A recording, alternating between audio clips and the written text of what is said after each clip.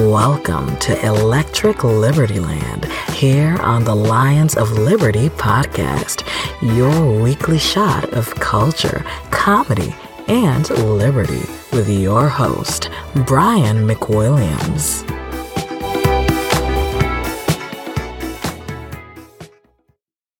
What's happening, everybody? Welcome to Electric Liberty Land 238. You'll notice I'm wearing my old school Lions of Liberty PBR styling shirt today. Of course, you can get yours at lionsofliberty.store. Highly recommend that. Also, keep your eyes peeled. We're going to have a brand new shirt. Pretty funny shirt. I'm not going to give it away quite yet, but that's going to be coming out very soon. We're going to be loading that into the store, lionsofliberty.store, which of course is where you can also get all your fantastic t-shirts like Taxation is Death, like Wax On, Tax Off, Mr. Miyagi shirt that's hilarious, Conversation Starter. And like I said, this new shirt's coming in. I think we're going to tie it to a little promo action too. So I'll keep you posted on that front. Also, before I get into the show today, I do want to mention the Burning Daylight podcast from a good friend, Matt McKinley. You guys have heard me talk about this a little bit before, but Matt is a legitimate real-life cowboy. He's out there. He's getting on the cattle. He's getting on the horse. He's getting them out to pasture. He's getting them back into pasture. He's making sure they don't die.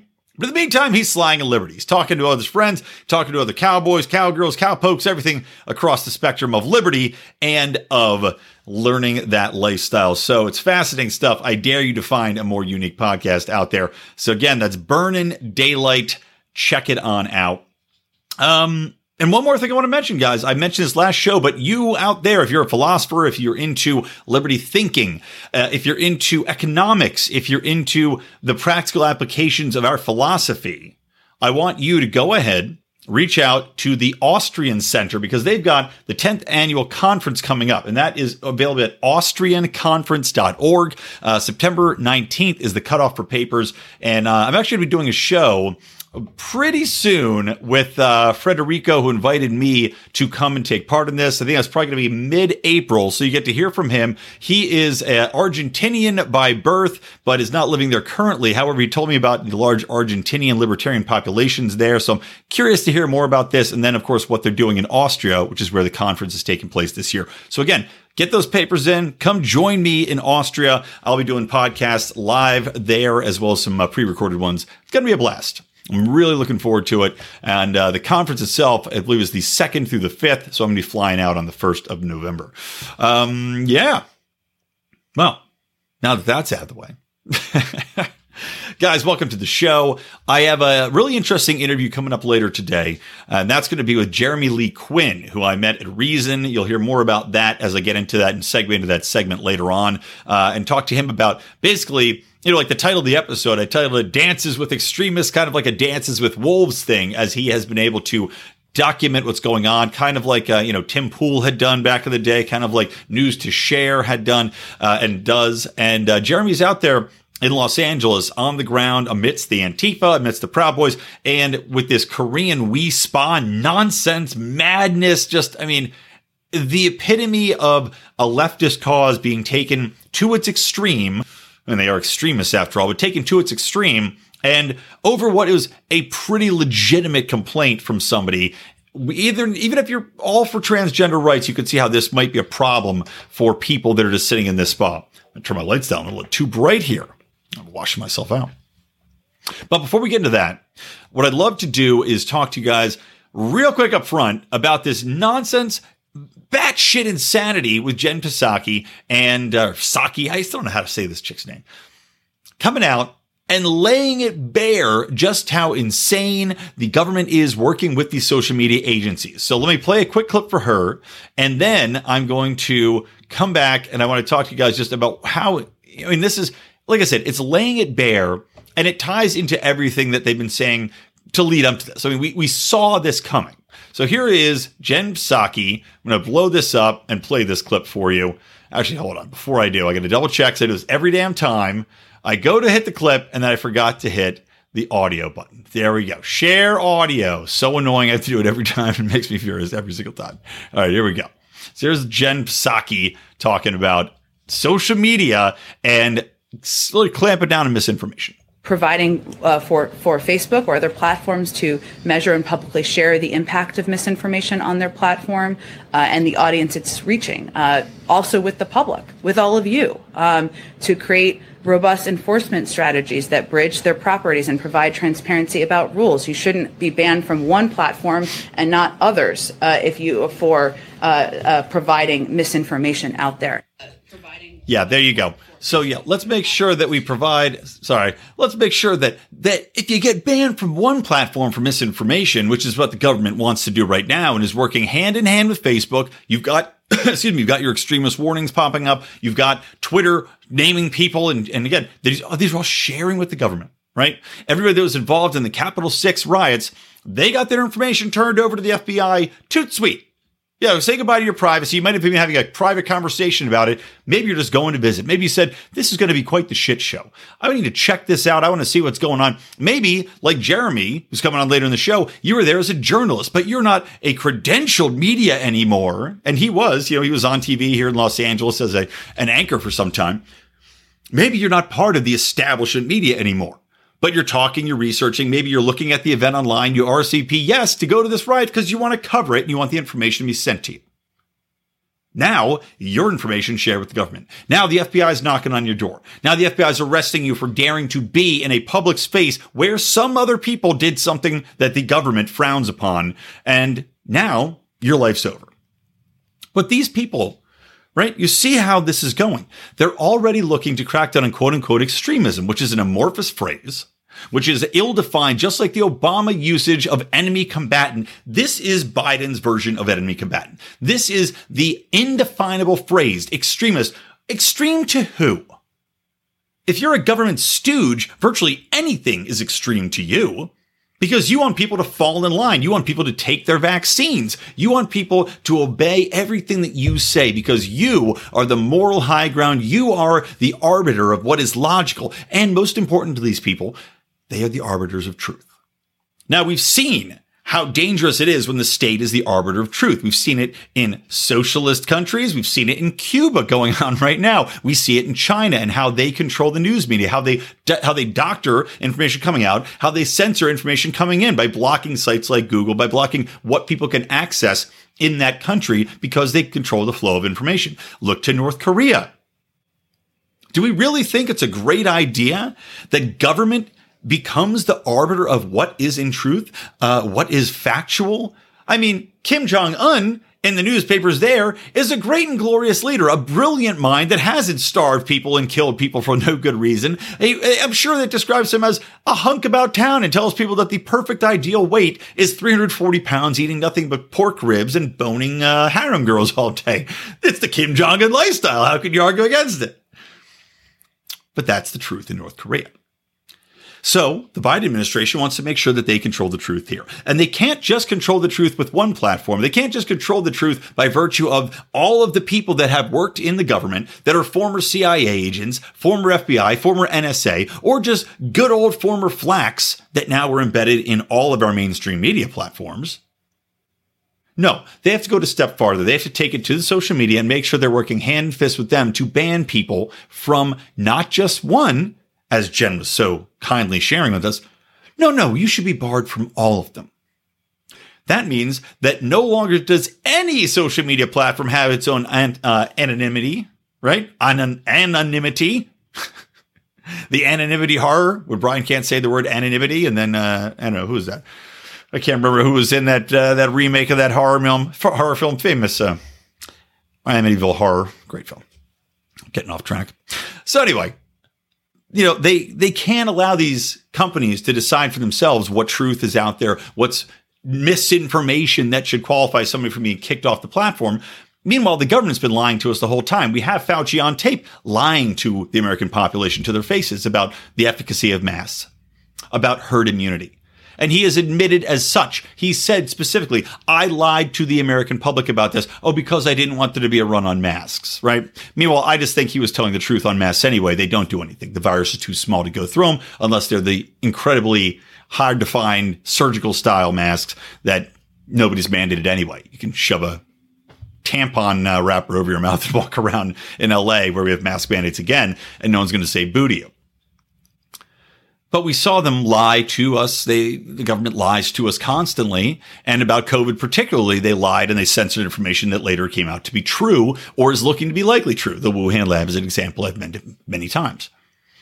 So now they have to work between all of the social media factors. And Jen and the Biden administration make sure that if you get kicked off one, you get kicked off all. Right? Just like they deplatformed Alex Jones across all of them en masse in a day in a coordinated fashion. That's what our government wants to be able to do to you. So even if you're using Facebook just to catch up with your grandma and post pictures of your kids, just because you're using Instagram to share pictures of your baby with a small amount of people and family, just because you use Medium to write short stories on. Well, too bad. Fuck you, says the government. You dared to tweet something that we think is misinformation. You dared to question the efficacy of the vaccines. You dare to point out that the Delta variant isn't as dangerous and deadly as the initial variant and that people shouldn't be scared of it. Well, that's misinformation. We think that they should be scared of it because what we think the risk level is what everybody has to think. So say goodbye. I'm sorry, all of your social platforms are going to be canceled down. And we don't care about your objections. There will be no court of law here because that's the beauty of these people's arrangement between public government and private companies. They very cleverly developed a workaround, haven't they? Wherein if they're working with private companies, pressuring them, working with them so that they have regulations that are favoring these companies, you know that behind the scenes, there's some quid pro quo going on here. Well, now they've very cleverly gotten around any First Amendment protections. They've gotten around Fourth Amendment protections because these social media companies are voluntarily censoring and sharing your information. The government isn't forcing them to do that, right? No, this is a collaboration. And because these are quote unquote private companies, which they clearly are not any longer, said this for many, many months, clearly are not any longer private companies. But because they're technically private companies, they can go ahead and get rid of you and you can't say boo. And of course, we're talking now about getting rid of Section 230. That's what the GOP is crying for. This is a bad idea because under Section 230, this is also what's kind of protecting people from putting out alternative information, alternative facts. All right. If you can be deplatformed for this, the government can get even more ingrained and involved in what can and can't be regulated insofar as speech is concerned. So while I'm not happy about what's going on right now, the market has to come up with a solution. The market has to provide a counter to this that does have free speech at its center. The market has to find a way that we can decentralize these things so that the government can't shut them down, no matter what threats they make. Well, sorry, it's a decentralized computing cloud. What are you going to do about it? How are you going to find it? How are you going to shut it down, government? This is the way forward because relying on regulation, relying on laws to protect us here clearly doesn't work. The First Amendment is clearly under attack. We've got Section 230 that's under attack right now. It's probably going to be removed, repealed, and then replaced with something a million times worse. We've seen what happens with First Amendment rights in regards to posting content. What happened with, Panda and CISPA? I mean, all of these things that are always in the ways because we have to protect people from misinformation. We have to protect the children from online sex predators and sex trafficking. Who ends up getting screwed? The everyday person. People that legitimately are bad actors are going to find a way to do things no matter what. Better to have this stuff out in the open. Better to be able to find it easily. Then you can debunk it. Then you can argue it. Then you can have your way. But the government and these COVID cultists know that what they're putting out there, not just with COVID, but with critical race theory, with any sort of white nationalist extremism bullshit, saying that this is the greatest threat to humanity in America that's ever been, easily is debunked when it's out in the open and you have a frank, critical discussion of it. But that's the opposite of what they want. Now, while we're talking about extremism, let me go right into this interview with Jeremy Lee Quinn, and then I'll be back because I want to wrap up with some other things. I want to talk a little bit about what's going on with COVID lockdowns over in Europe, mass protests. Happy to see it. So we'll talk about that, and then a couple idiots of the week, and we'll call it a day.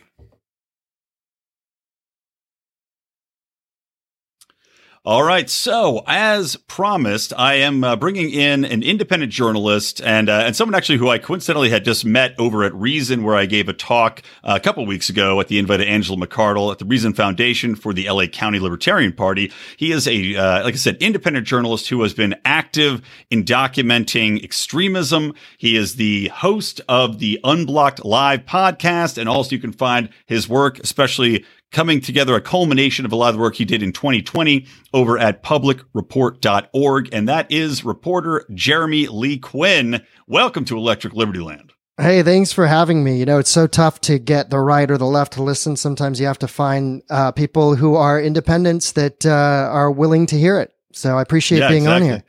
Well, you know, it's tricky. Finding the truth is always a difficult thing in any time. But as you and I were kind of chatting about before the show, it becomes exceptionally difficult to find in an era when we are seeing the absolute utmost of divisiveness and extremism, which of course just plays into even more divisiveness because it feeds both sides' narratives. And that polarization seeps right into social media, which is the great incubator for all of this animus, which is brewing and gets one-sided coverage from either the right or the left with no nuance whatsoever in between. And that's what we saw primarily in Los Angeles on Saturday, July the 17th, and 2 Saturdays before on July 3rd, a basic manufactured outrage machine at work in which two sides were, especially this last Saturday, intent on taking to the streets and somehow beating on each other. It certainly seems that way. But before we get into that, because I do want to hear, and like I said, Jeremy was at this, we're going to talk about the Wi Spa in Koreatown. And I want to talk to you a little bit about that. And, you know, my take on it at first glance, and then we'll get into what you've seen on the ground there over these 2 weeks. But before we get into that, tell me a little bit about what brought you to independent journalism, you know, what made you want to focus on extremism as a topic, as you've been doing, and just kind of your overall thoughts on where we are right now. Well, I've always been part of the media, and I used to be an on-camera journalist, and I got tired of that pretty quick because in 7 years of local news, you've covered every type of story, and it's not as sort of thrilling as one might imagine. And so I moved on, and I went behind the camera and was mainly producing. I was working for Univision in LA, and I got furloughed last May. And so I was hanging around in Santa Monica, California on May the 31st. I came out from surfing, and I saw helicopters overhead, and that's the big weekend of the George Floyd protest and riots in Los Angeles, and they ransacked. And when I say they, it was organized community of leftist activists, commonly called Antifa, and but they're different autonomous groups that get together. In Los Angeles, we have an autonomous anarchist front that has a Twitter account. The SoCal Antifa account is new. It only sprung up in April. So these folks that consider themselves radical leftists are aligned with anarchist action, direct action, they call it, or Antifa, anti-fascist direct action. They've kind of in LA have just sort of percolated about the activist scene. And they really came together in a big way with the Wi Spa protest. But you first saw the manifestations of that on May the 31st. At least I did in person. And then the night before, on May 30th, was when you saw cop cars burning on Fairfax and businesses burning thereafter that evening on Melrose. So their presence has been known, but it's been kind of a mystery to mainstream media because it's dangerous to cover. They're very hostile to media. You get kicked out. So a lot of companies, especially on their weekend, they're not looking to send their weekend crew, which is sometimes a bunch of freelancers. A little lighter fare, yeah. Well, freelancers and lighter fare, right? You're not exactly. Send them into the jaws of the beast. Yeah, send them into the Antifa anarchist protest in Santa Monica. No, it's not how it's been working out. So we're in somewhat of a media blackout, especially when you cover this stuff. You know, Fox News will refer to it in the singular, Antifa, as if it's monolithic. And it really isn't. What we're dealing with is 20 to 25 local stories across the country where you have your local scene and local groups which are organizing over Twitter. Now, the response to that are these right-wing militant groups, which show up in the helmets and bear spray and baseball bats, as we saw one individual had on July the 3rd in front of the Wi Spa. But as far as breaking down what happens, the media is especially terrible at deciphering it. And a lot of it has to do with activist accounts, Antifa-aligned press. These are the people who show up in black bloc, where they're dressed head to toe in black, and they have a black helmet that says press. I've never worn a black helmet in all my years of working in media that says press, so it's very easy to figure out who the Antifa aligned press are because they have helmets that say press. And by the way, are these people, I don't know if you've had a chance to talk to any of these people, just acting in general. So are they, are these people that are pure Antifa that decided to bring out a camera, or are they people that have, gone to journalism school that just, fresh out of college, they got wrapped up in the movement? Like, who are these press people? Are they are they legitimate in any way, or are they just pure spokespeople that the media's globbed onto?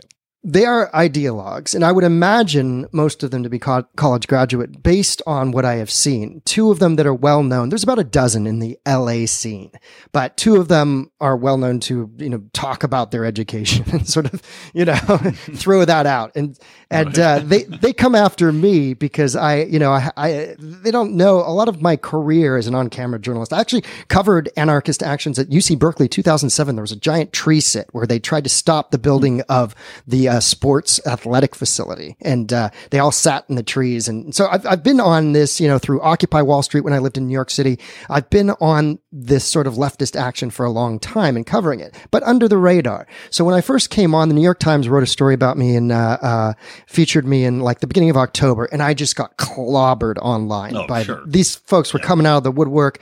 There's a big anarchist leftist. They have a radio component. They're out of basically one of the founders was out of UC Berkeley, and it's called It's Going Down, and they clobbered me and it's all misinformation to sort of they don't deal with the content. They only deal with defaming the spokesperson so as to shut you up, silence you, and you will never talk about what they are doing again. And it works. We've seen that it works. They've seen that it works.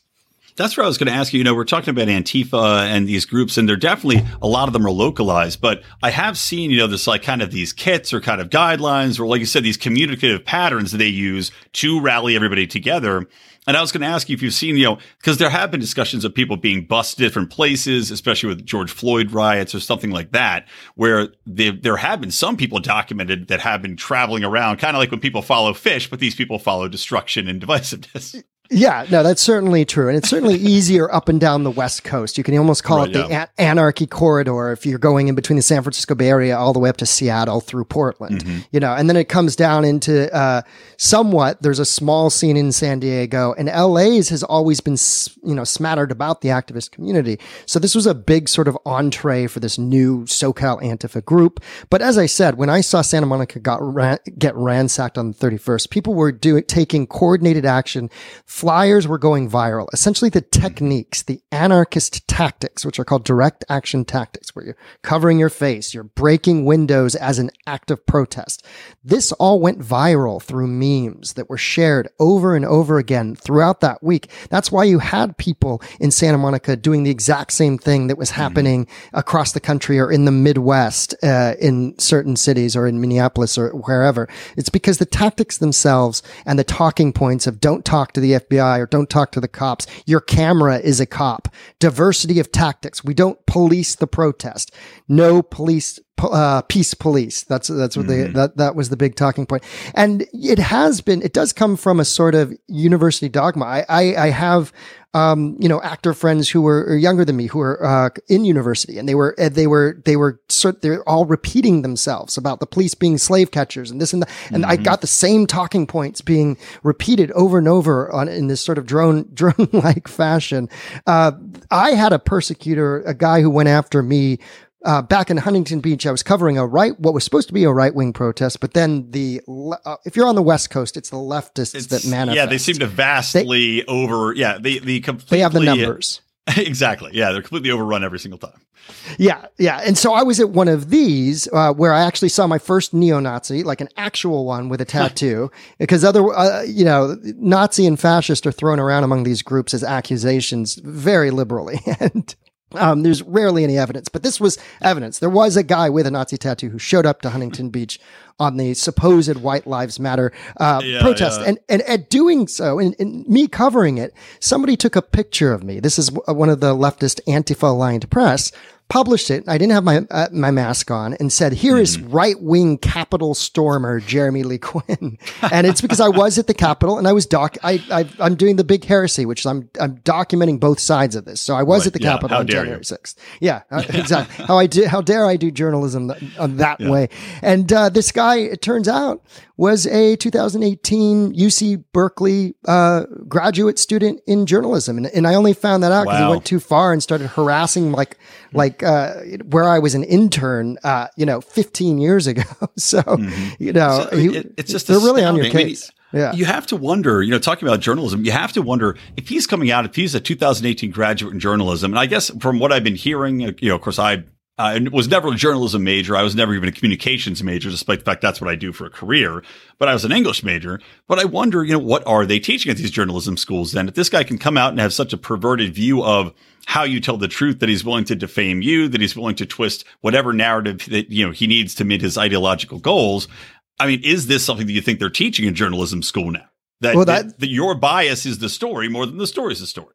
That is the big question. I seem to get the feeling through university professors that I've spoken to and talked to that it is something of a heresy if you're going to criticize any of the activism or militancy of the left, and you will get eaten alive.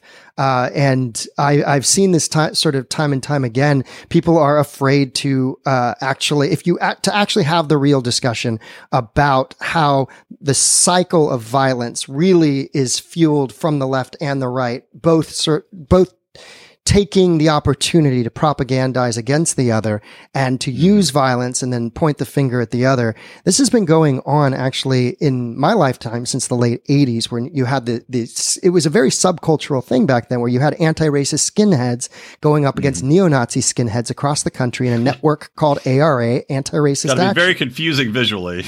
Yes, when everybody's wearing the same Somebody thing. Somebody put a hat on, for fuck's sake. I mean, come on. Well, that's what it is now. Is it's very confusing because everybody's just dressing head to toe in black and putting on helmets. And now you have the right appropriating, in a huge way, some of these black bloc tactics. And that's what we saw. Was it got very confusing on July 3rd at the WeSpa, especially when the fighting broke out on both sides and somebody actually had a knife in black bloc, and it was hard to tell who that was. And I will explain that. Well, before we get into that, I just want to give people a little bit of the background here. So in a nutshell, what Jeremy's been documenting the last couple of weeks here in LA is that there's a place called the WeSpa, and it's in Koreatown. This is a traditional Korean spa wherein the men and the women are separated. It's, very traditional, and they try to be very stringent about that, and it's usually respected. What ended up happening, allegedly anyway, is that a man came over who identified as a woman, but still had all of the equipment, as they say, and went on the women's side where there are women they're expecting not to be exposed to this, as well as children.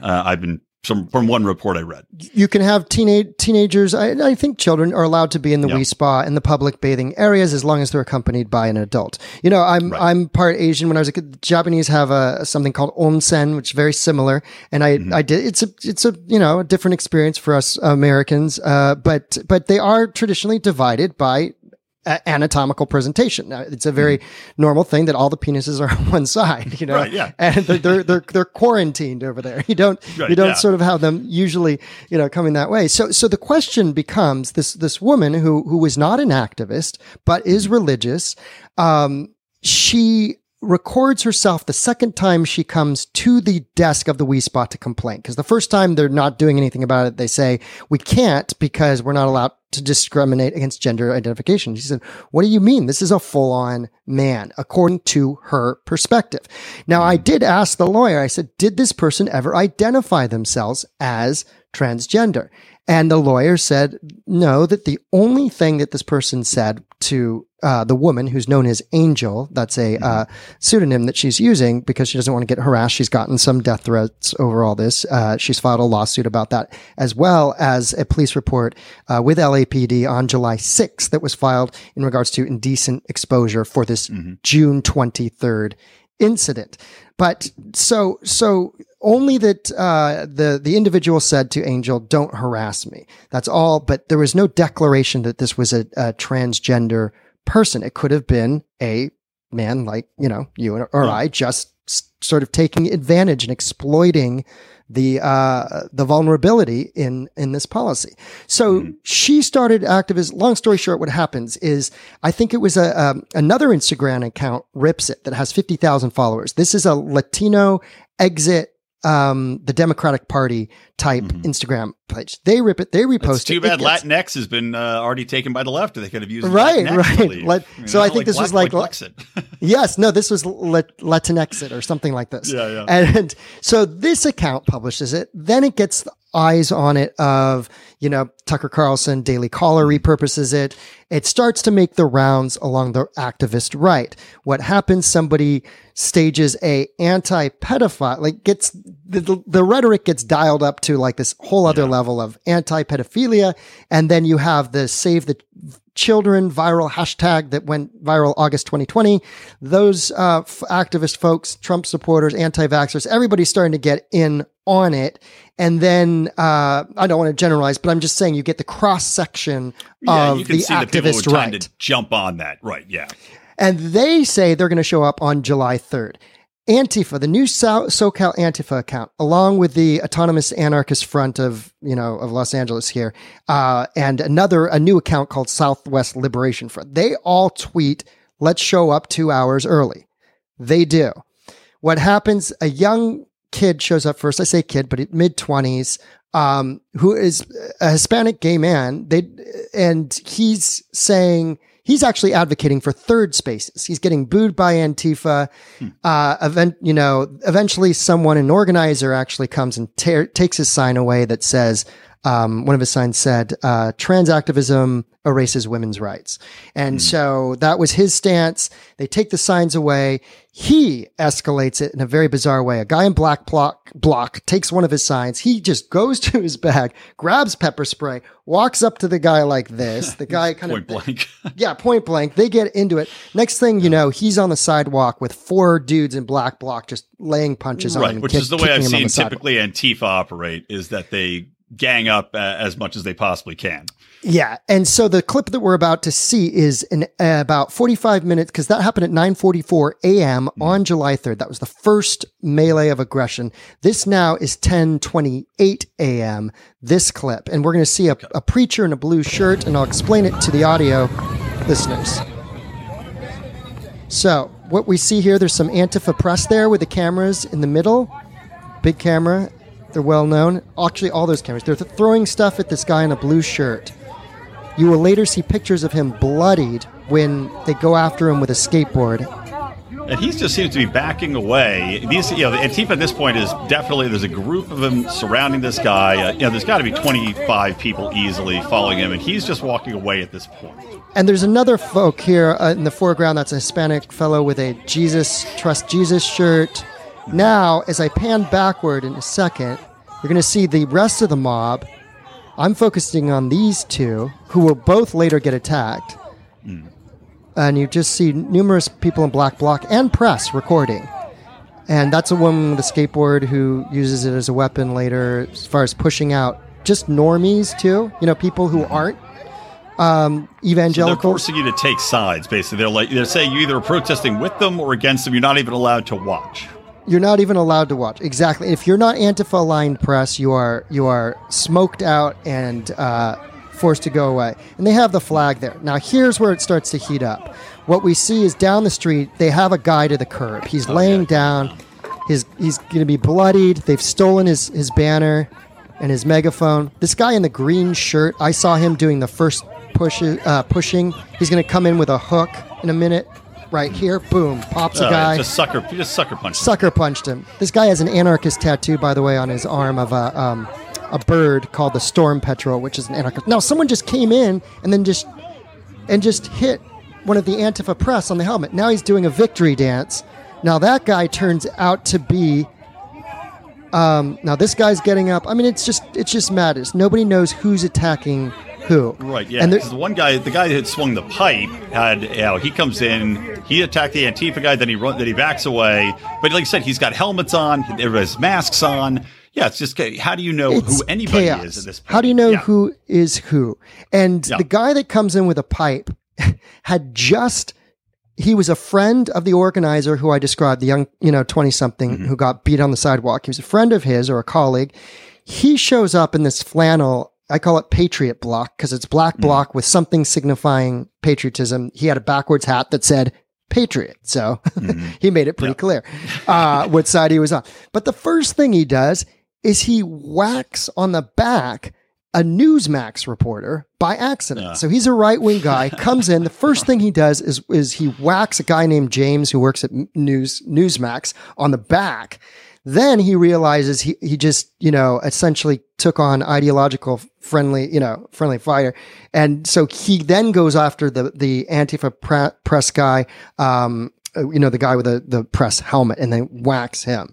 So all that happens. It does strike me as extra cowardly. And I view the majority of these as cowardly acts in general. Not to say protesting is a cowardly act, but anything using violence as your go-to, intimidation as go-to me is an unbelievably cowardly tactic. And especially when you outnumber people, as these people often do. But this guy going up and just whacking people in general, especially people that are reporting, they are the least likely people to be able to defend themselves. And of course, the least likely people to be paying attention to anybody trying to hit them with a pipe. So right. And especially, and you see this time and time again, which is people get hit from behind. They sort of have tunnel vision on what's going on in front of them. People are trying to take things from them. And then boom, someone comes from behind and whacks them. So cowardly is, you couldn't choose a better word than cowardly, especially when you see this stuff then repeat itself online, the way that they go after people using anonymous accounts, which don't have their names. And then those anonymous accounts are used as sources for, Newsweek published a story on July 17th, and they used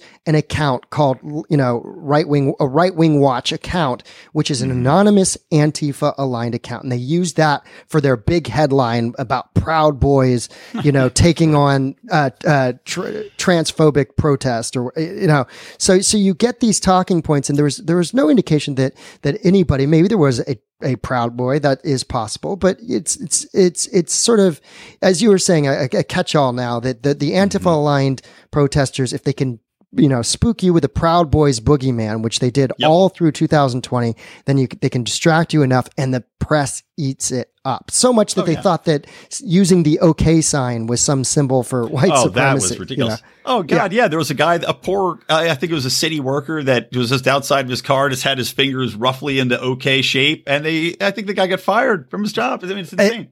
And it is particularly cowardly because they are successful at going after people and their jobs, and they do it. They do it all the time.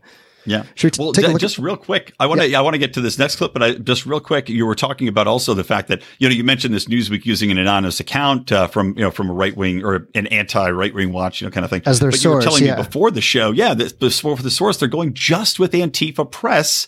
As the sources, and not even with other members of the press that might be there, not even with bystanders, but literally taking Antifa members of the press, which seems to be, are we taking at point blank value, if Cuba right now had an internal press spokesman reporting on the protests, would we take that Cuban press reporter's, instance of his version as gospel? Of course we wouldn't. And yet they're doing it with Antifa. It's absolutely insane. And the fanaticism, because of the specter of what they consider to be the danger of the Trump right, that specter is enough that they don't want to give, quote, a platform for fascists or platform for fascism. So if you are one of these young reporters working at Newsweek who writes that story up, you're in with all of these social media accounts. Your bosses are an older generation, and yet your ground floor, staff is all just out of college because they're hiring people for dirt cheap, trying to get them to figure out how to get content to be engaged with. And you're getting one-sided sort of ideological narrative, and you're not even talking to the other side because you're not going to platform the fascists according to that ideology. I was also reading something, I think it might have been in Seattle, but there were some meetings between Antifa and these protesters and, basically coordinating how protests would happen and how police would handle in response to protests. Working hand in hand with these people. But again, like you said, only one side. And not that this was an officially sanctioned protest in any way, but they were essentially city governments working hand in hand, as well as some members of the media, as far as how this was all going to go down, which just seems to me completely mad. And like you said, it's just pushing the one-sided narrative. But anyway, so we have another clip I'm going to queue up. So this is going to be July 17th. Now, the police, we're going on to the next one. I went to the wrong one. Apologies. Here we go. No worries. So this is the next one. Now, the right wing is showing up on that same street corner, a block away from the We spot, and in rush the police. The LAPD was caught off guard. They didn't do much on July 3rd, and consequently, lots of people got attacked. 2 people got stabbed by a right-winger who pulled a knife and accidentally stabbed another right-winger. So that was on... the theme of the day for these right-wingers. Rough day. Yeah. I saw them pepper spray on July 17th, a right-wing reporter as well, and left-wing reporters. So they've been very trigger-happy, and jumpy, shall we say, on the right, from what I've seen. But this is the police moving in on the corners of, I believe, Coronado and Wilshire, 1 block away from Rampart, where the We Spa is. And you could see this is the leftists and their press walking up to meet them. You know, they're not staying a block away at the We Spa. They're coming, and the police are getting away. You could hear the chants of "Save Our Children" on the other side of the street.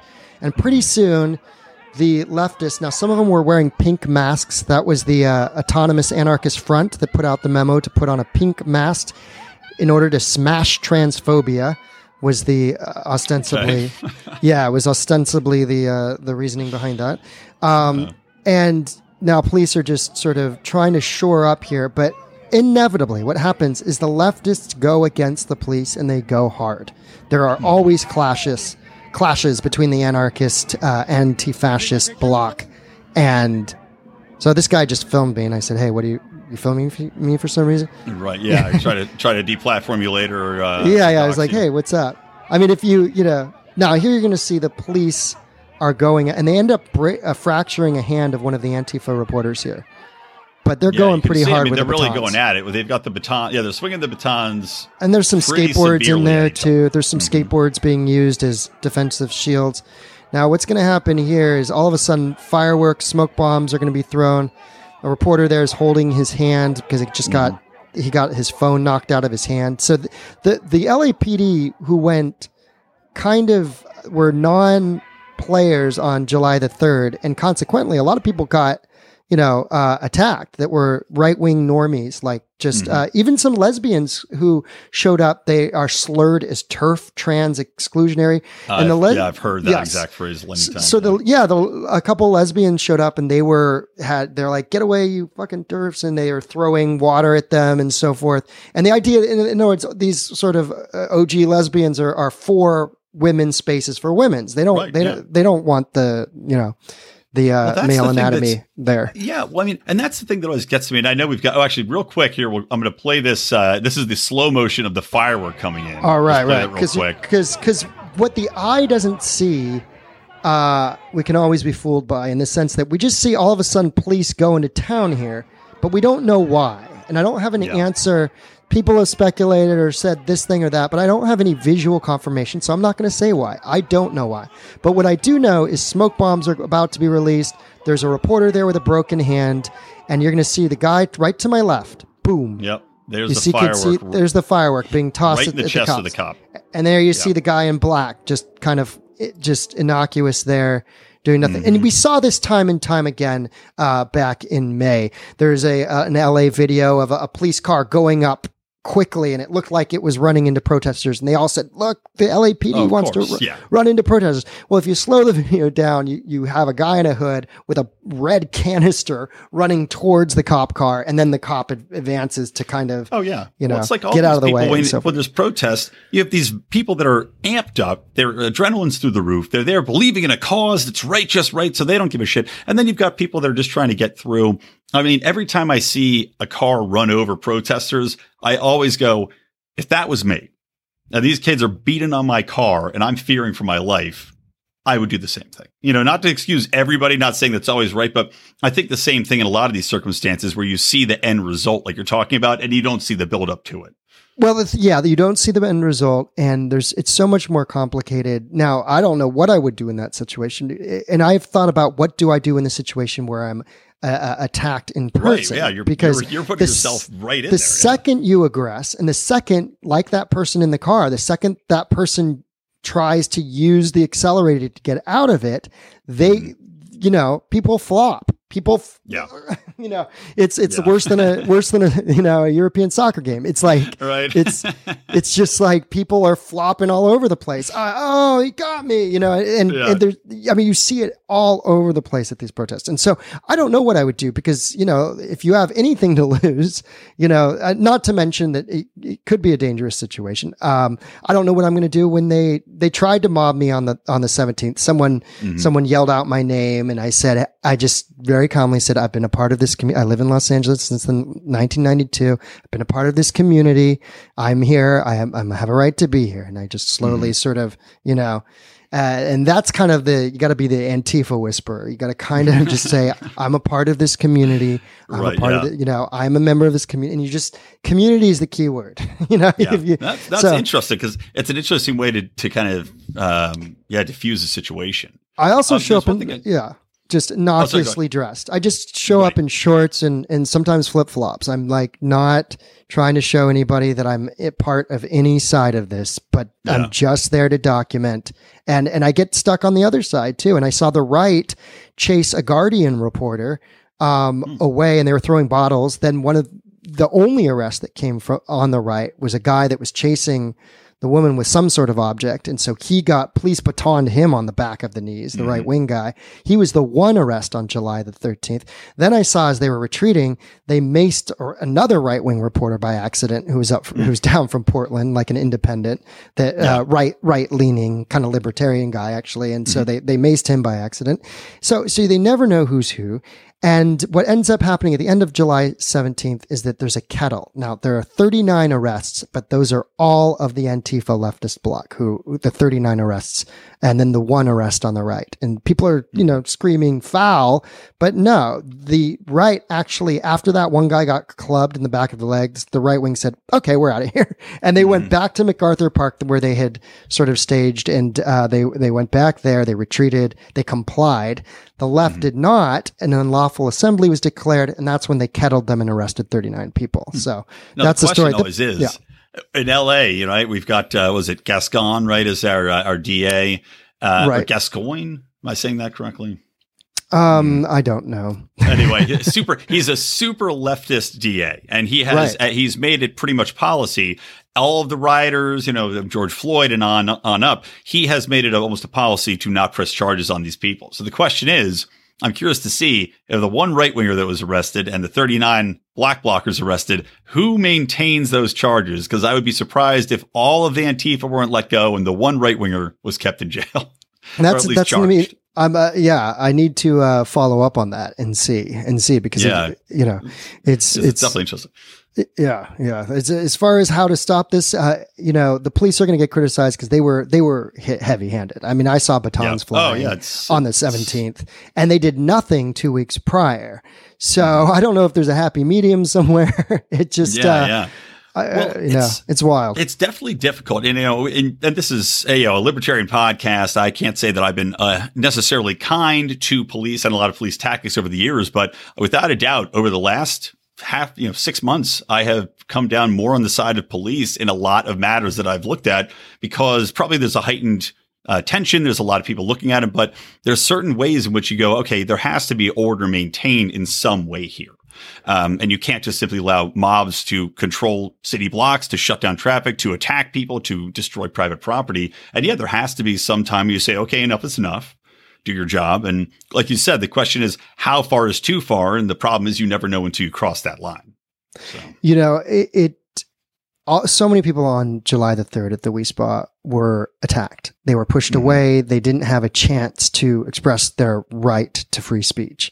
And so the police came prepared on the 17th, and they locked down one corner of the WeSpa where they thought the right wing was going to approach from, but they approached from the opposite side, I think, because they didn't want to be hiding behind the police. They wanted to just sort of proudly walk down Wilshire and say, we have a right to be here.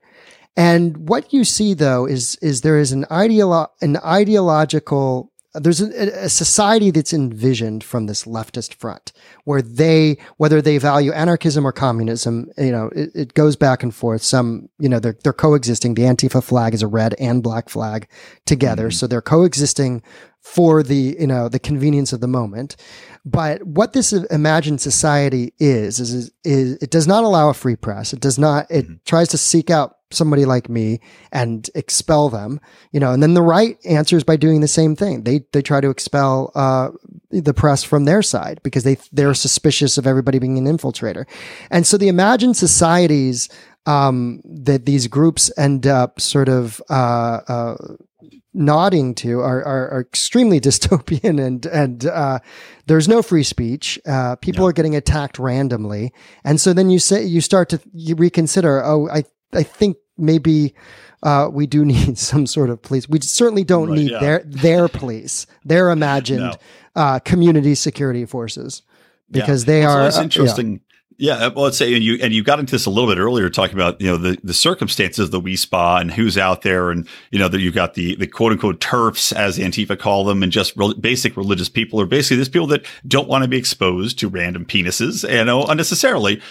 And I always thought it's interesting to look at the way the left looks at rights, and basically they're very specific as far as who has rights, because from my point of view, I don't have a problem if the spa has an open policy wherein men and women can go across, or if they have a specific way in which they want to enforce that. But there's, culturally, this has been happening in Korea and Japan for a very long time. There are cultural rights that have to be respected there, personal rights that have to be respected there. And by saying, look, we respect a man can just walk into any place and, privacy be damned, cultural expectations be damned, and private businesses should be able to run that business if they don't want to allow these things to overlap. There has to be some respect paid for the rights of those people that are patronizing that business. And the spa, the spa itself said we can't do anything. They said the way that the laws is the way that it is. The way that it's shut down. We can't do it. Yeah. Right.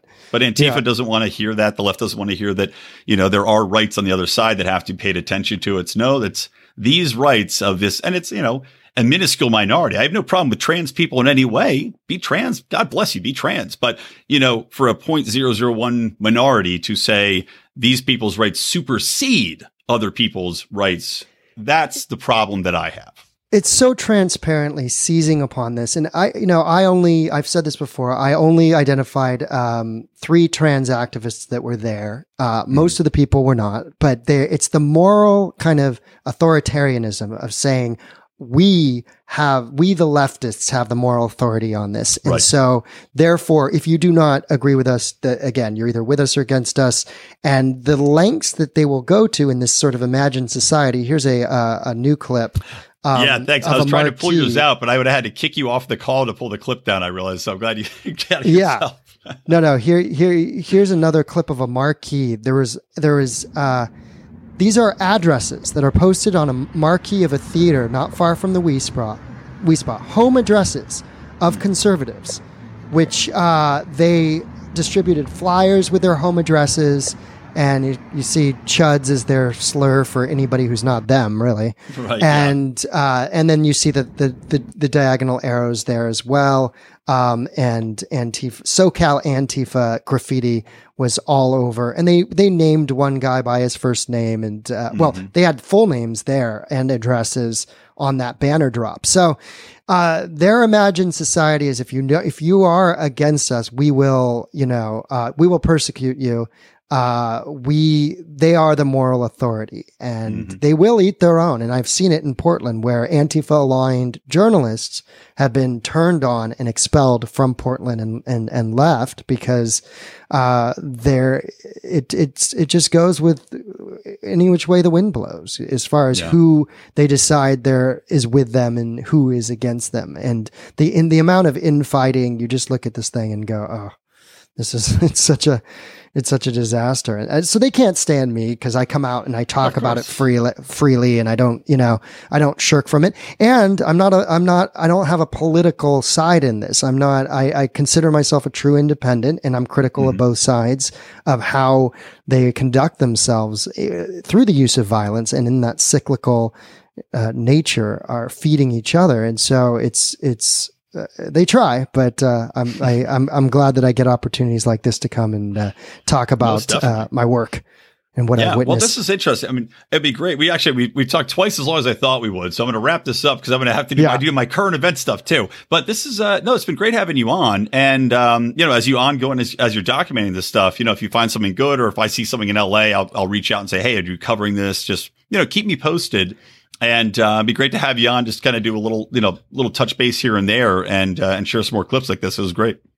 Fantastic. And if your audience wants to follow my work on Twitter, it's at J Lee Quinn, at JLEEQUINN. And I also have a second Twitter, which is at Unblocked Live, which is the podcast. But I post the visual content from, everywhere from Portland to, I was in DC several times, including the capital, Los Angeles, San Francisco Bay Area, Sacramento, where I saw unilateral attacks on right-wing normies and so forth. So, all this I have documented, much to the chagrin of those who want to control the message and have been very successful in getting the mainstream media to feed from their hand.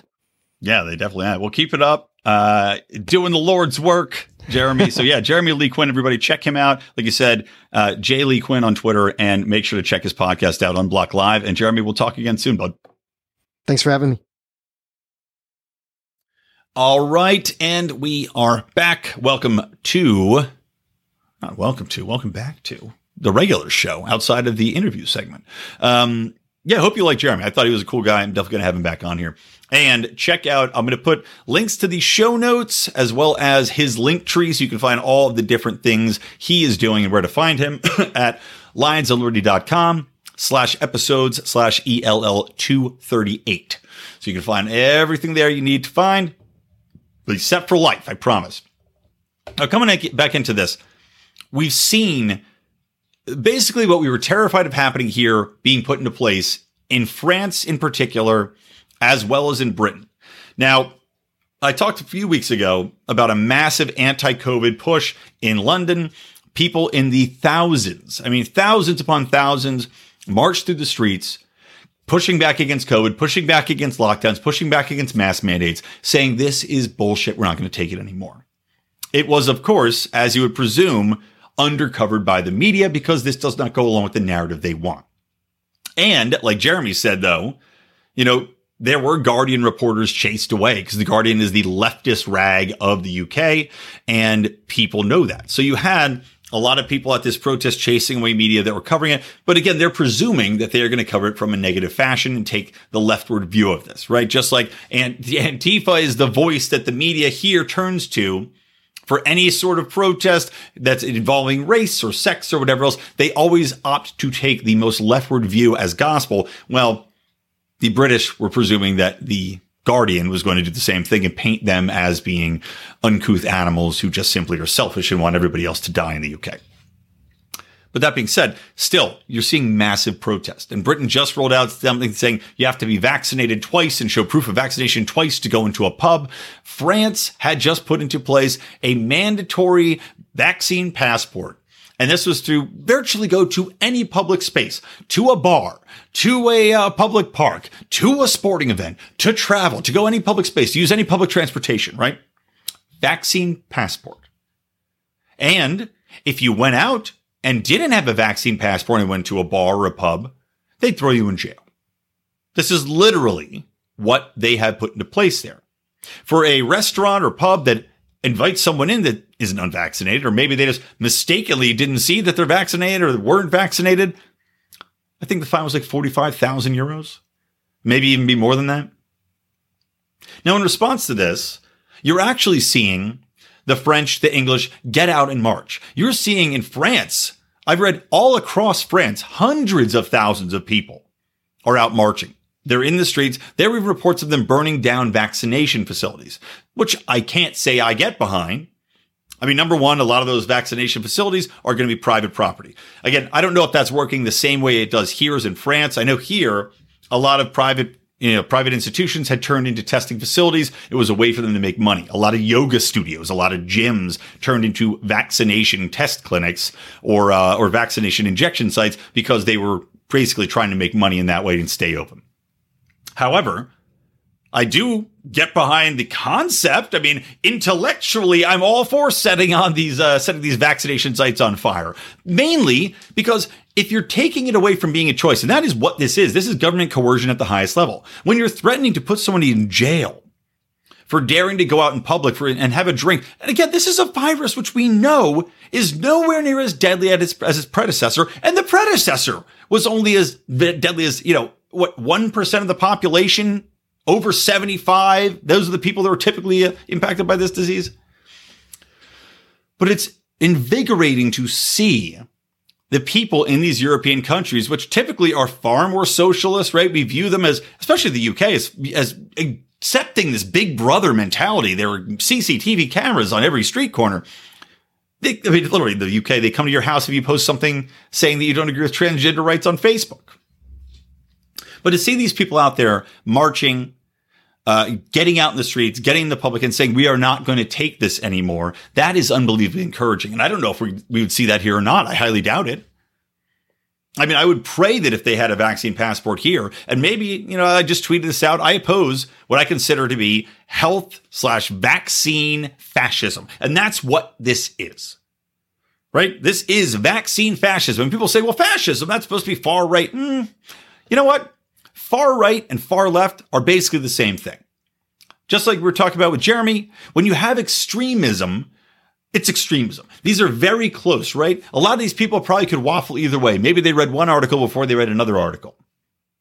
When you go so far left, you eventually come back to right. You go so far right, you come back to left. It all ends in totalitarianism. It all ends in fascism. And this is fascism. This is the government taking over sectors of the economy, shutting them down or forcing them to shut down by coercive means, impacting the way people live their daily lives, regimenting society by virtue of this case system or caste system, so that you have the vaccinated versus the unvaccinated, and the vaccinated have all the privileges bestowed on them by who? The state. Not only that, but you have the state, again, and it's like the nationalism here. Okay, well, now you're not allowed to travel. We hate those people over there because they're not vaccinated enough, right? God damn, we can't have the Swedes over here. They're not vaccinated enough. It's only the French that are vaccinated enough to travel. Your passport's worth more than the other person's passport. I mean, look, this is health fascism. So it's great to see some pushback here. Now, still, I think like 2 million people were vaccinated. So they scared them into compliance. And I don't know, maybe they won't enforce it. Maybe this is all going to be a lot of hoopla that's going to come to nothing. Maybe they just want people to comply and they're not going to send out the vaccine police like Joe Biden was hinting at, going door to door to check on your vaccination status and put a big, again, I hate to go back to the Holocaust comparison that, what was it? The LP, was it the Nevada account, had posted, or the Texas account? I can't remember who posted it anymore. It might even be New Hampshire's account, comparing vaccines and the Holocaust. But now when you have people that are being forced to stay home, what are they going to do? Are they going to put a little yellow star on their door? I mean, I'm not saying it's the best comparison, but I'm thinking about, is that what's going to be? Are they going to come to your house and just put a note on your door that says you're unvaccinated, you're not allowed to go out anymore, and people can come to your house and hate you and scream at you for being selfish, daring not to go along and spreading misinformation about the risk levels of COVID because you don't want to get an experimental vaccine that we know for a fact has horrible side effects for some people? It's just wow. I mean, to see the level that this has gotten to and to see the level that it has maintained is what's really shocking to me. It goes against basic scientific facts of how diseases operate, how viruses operate. They never get stronger. They always get weaker. And this one's the same thing. It may be more contagious. That's fine. In fact, we're seeing that all these vaccines, they're forcing people, get the vaccine, get the vaccine. I just read 5 of these Democratic dickheads who flew Texas to go and showboat and cause a big PR scene about the voting laws that were trying to be put into place there. 5 different lawmakers already tested positive for COVID, and they were all apparently vaccinated. Maybe they were lying, in which case they would go to jail in France. But if they weren't lying, then how many Democratic lawmakers were on the plane? 30? So if you have 5 to 6 of them that are testing positive, you got yourself a pretty big percentage that's tested positive for this new variant, despite being vaccinated. Certainly doesn't make me want to get vaccinated again. Makes me think that maybe herd immunity is a much better option here, especially as it's getting weaker. We know that hospitalizations have not gone up. Those are flat. So this thing isn't driving people to the emergency room like they used to be. So what's the point? I mean, is it simply Big Pharma being tied into this? Is it the push to get these people billions and billions more? Or does it harken back again to what I said last episode? That this is so vitally important for these governments because if people reject getting vaccinated, if they reject this authoritarian or health fascism, what does that mean for the empire? What does that mean for all of these empires? It means the government's lost control of the narrative. They lost control of what is truth. And you can see them clinging to it.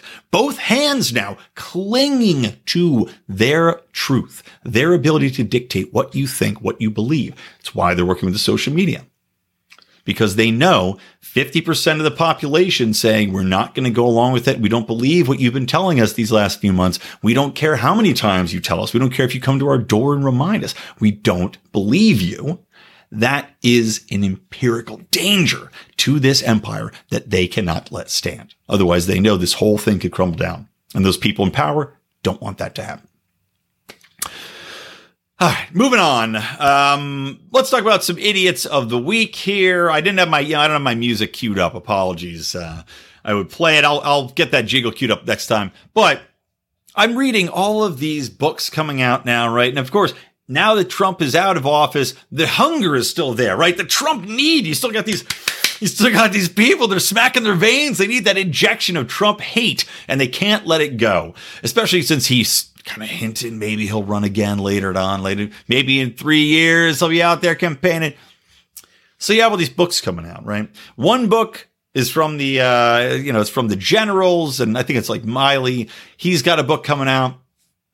And I'm not going to go into each one of them because, frankly, I don't want to promote these books. I don't want to say the names of them. I don't want to mention them in public. So I'm just going to, I'll link to the news links about them in the show notes. You can click on them if you want, but I'm not going to go into the names. But one book said that these generals were really honestly afraid. Oh, they were shaking in their boots that this orange buffoon was somehow going to cause a coup, that he was legitimately going to try to take over the presidency or maintain the presidency by force after Biden had come to office.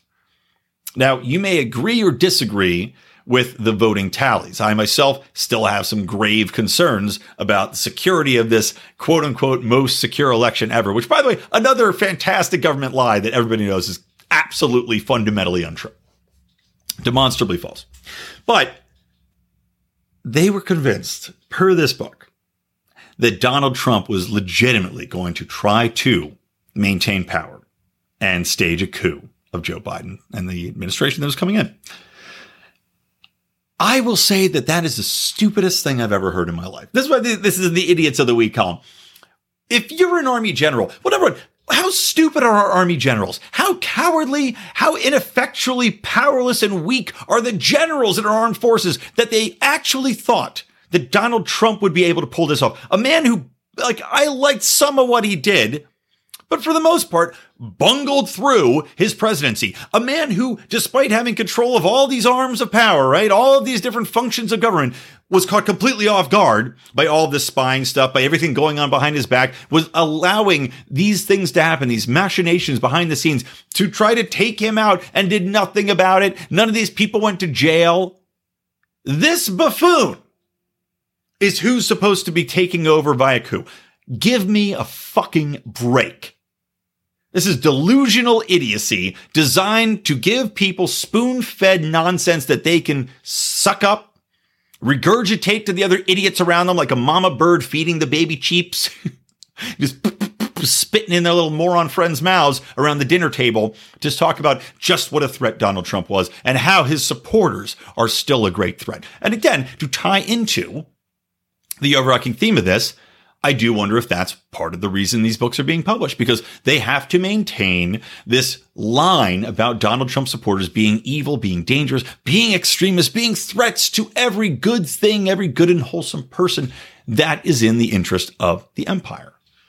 Keep people afraid, keep people at each other's throats, and then they don't have to worry about anybody coming after them.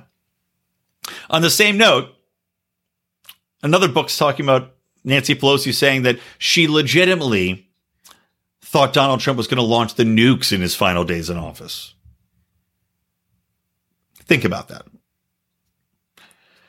These people are so delusional, they think that Donald Trump, just for shits and gigs, just going to start launching nuclear weapons off. What during his presidency would make anybody think that Donald Trump, of all people, would hit that nuke button?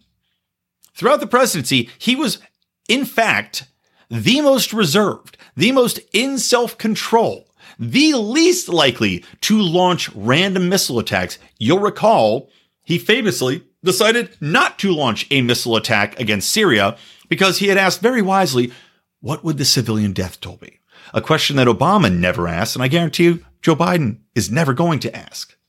And God knows Kamala's not going to ask it. She'll just cackle her way all the way through the rows of corpses. So why Donald Trump? Oh, that's right. Again, we have to make sure that Donald Trump can't ride off into the sunset with any sort of, just let him go like George W. Bush did. These people who now are feeding George W. Bush, they kiss his ass, they kiss his feet, they talk about his lovely paintings, they go out to dinner with them. Oh, he and the Obamas are such good friends. Why? Because they're both war criminals who got away with it. Obama was a piece of shit. George W. Bush was a piece of shit. They both should be in jail for war crimes.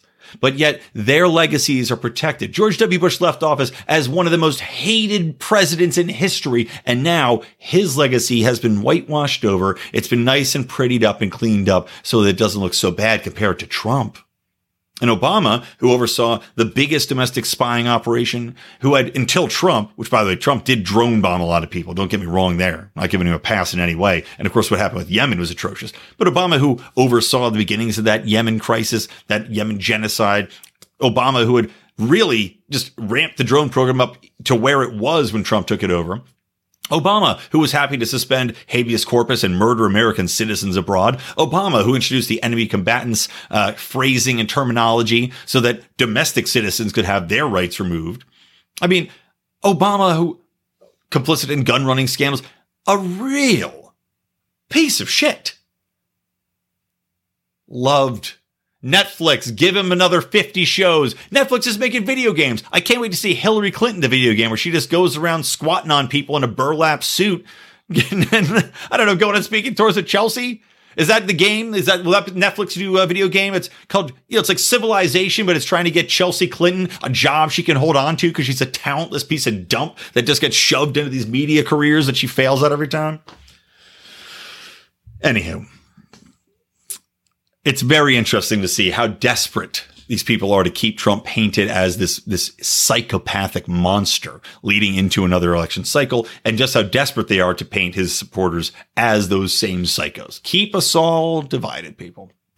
And then the last thing, something we could all come together on, the biggest idiots of the week, and it's so funny to see and I guess it's not surprising at all. We see what's coming out of colleges. We see what's coming out of academia. We see what's coming into science now. Like, science has become woke. It's no longer the science that is separated, that is logical, that is meaningful, that is researched, that, now it's all been tainted and poisoned. Now you've got shark activists and shark advocates, which I didn't know there were that many shark advocates out there. I guess they really hate Shark Week, but shark advocates have banded together. And they demand that we have to change the terminology of shark attacks because, well, it's just not fair to the sharks. I mean, we're giving them a terrible name, these vicious monsters that come in and rip our guts out. There was a guy peeing in the ocean. I just read it in Brazil the other day. He literally wades into the ocean, whips his dick out to take a piss, and he's all drunk. And a shark swam up, bit his hand off, I presume bit his dick off, and bit a huge chunk out. Was like, guy's dead. He was only, pee level deep in the water. Makes me not want to go in the water and pee anymore. Well, if I'm going to, I better be deucing at least. If I'm going in, I'm doing number 2. Give that shark a mouthful he won't soon forget. But they want to rebrand shark attacks as shark interactions. Now, to me, a shark interaction is kind of like when you go into the cage, maybe you pet it, you go out and play with a whale shark, you're out with some little lemon tip shark, something like that. feeding them some scraps, having a good old time, not getting your dick bit off. But to shark advocates, it doesn't matter. Just like when it comes to sexual assault, it's all the same to these people, right? Winking at a woman is the same as taking her behind a dumpster against her will to these activists and these advocates. So I guess it's just par for the course. So happy week, everybody. Enjoy your summer. Hopefully you don't have any shark interactions, and I will talk to you soon. Well, I guess probably another week from today. Unless you join our Patreon, which you should do before you leave the show, guys. Go to patreon.com/Lions of Liberty. You can hear my daily rants. Good morning, fuckhead. They are hilarious, they are topical, and they are timely. That's on top of Do Nothing Man, Conspiracy Corners, Degenerate Gamblers, which is coming back along with the NFL season. You can play along with us in our fantasy football league. And of course, you're also going to get my Rick and Morty recaps I'm doing with Dan Smots over at The System Is Down. He is on vacation, so he is being a huge dick, probably having like a shark interactions out there, but once he's back, we're going to get back on those. So patreon.com/Lions of Liberty. And also, you're going to get the early access to debates. First one that's being recorded on the 26th, so get in there while it's hot. You can get it weeks before it comes out, is Brad Palumbo, who's been on the show, conservative libertarian commentator. He is going to be debating Asarchist. And it's going to be a pretty good topic. I won't spill the beans yet, but get in that Patreon. You can see it before anybody else does. And otherwise, just go check out Mark on Monday. It's going to be debate month next one. So subscribe to the podcast. You don't want to miss these debates as they come out. And also, of course, John Odermatt on Thursdays with Finding Freedom to guide you on your way to freedom and liberty economically, functionally, fighting back the criminal justice system, all that good stuff. All right. It's all right. Now, guys, for me, Brian McWilliams from the Lions of Liberty and from Electric Liberty Land, always stay plugged in to liberty.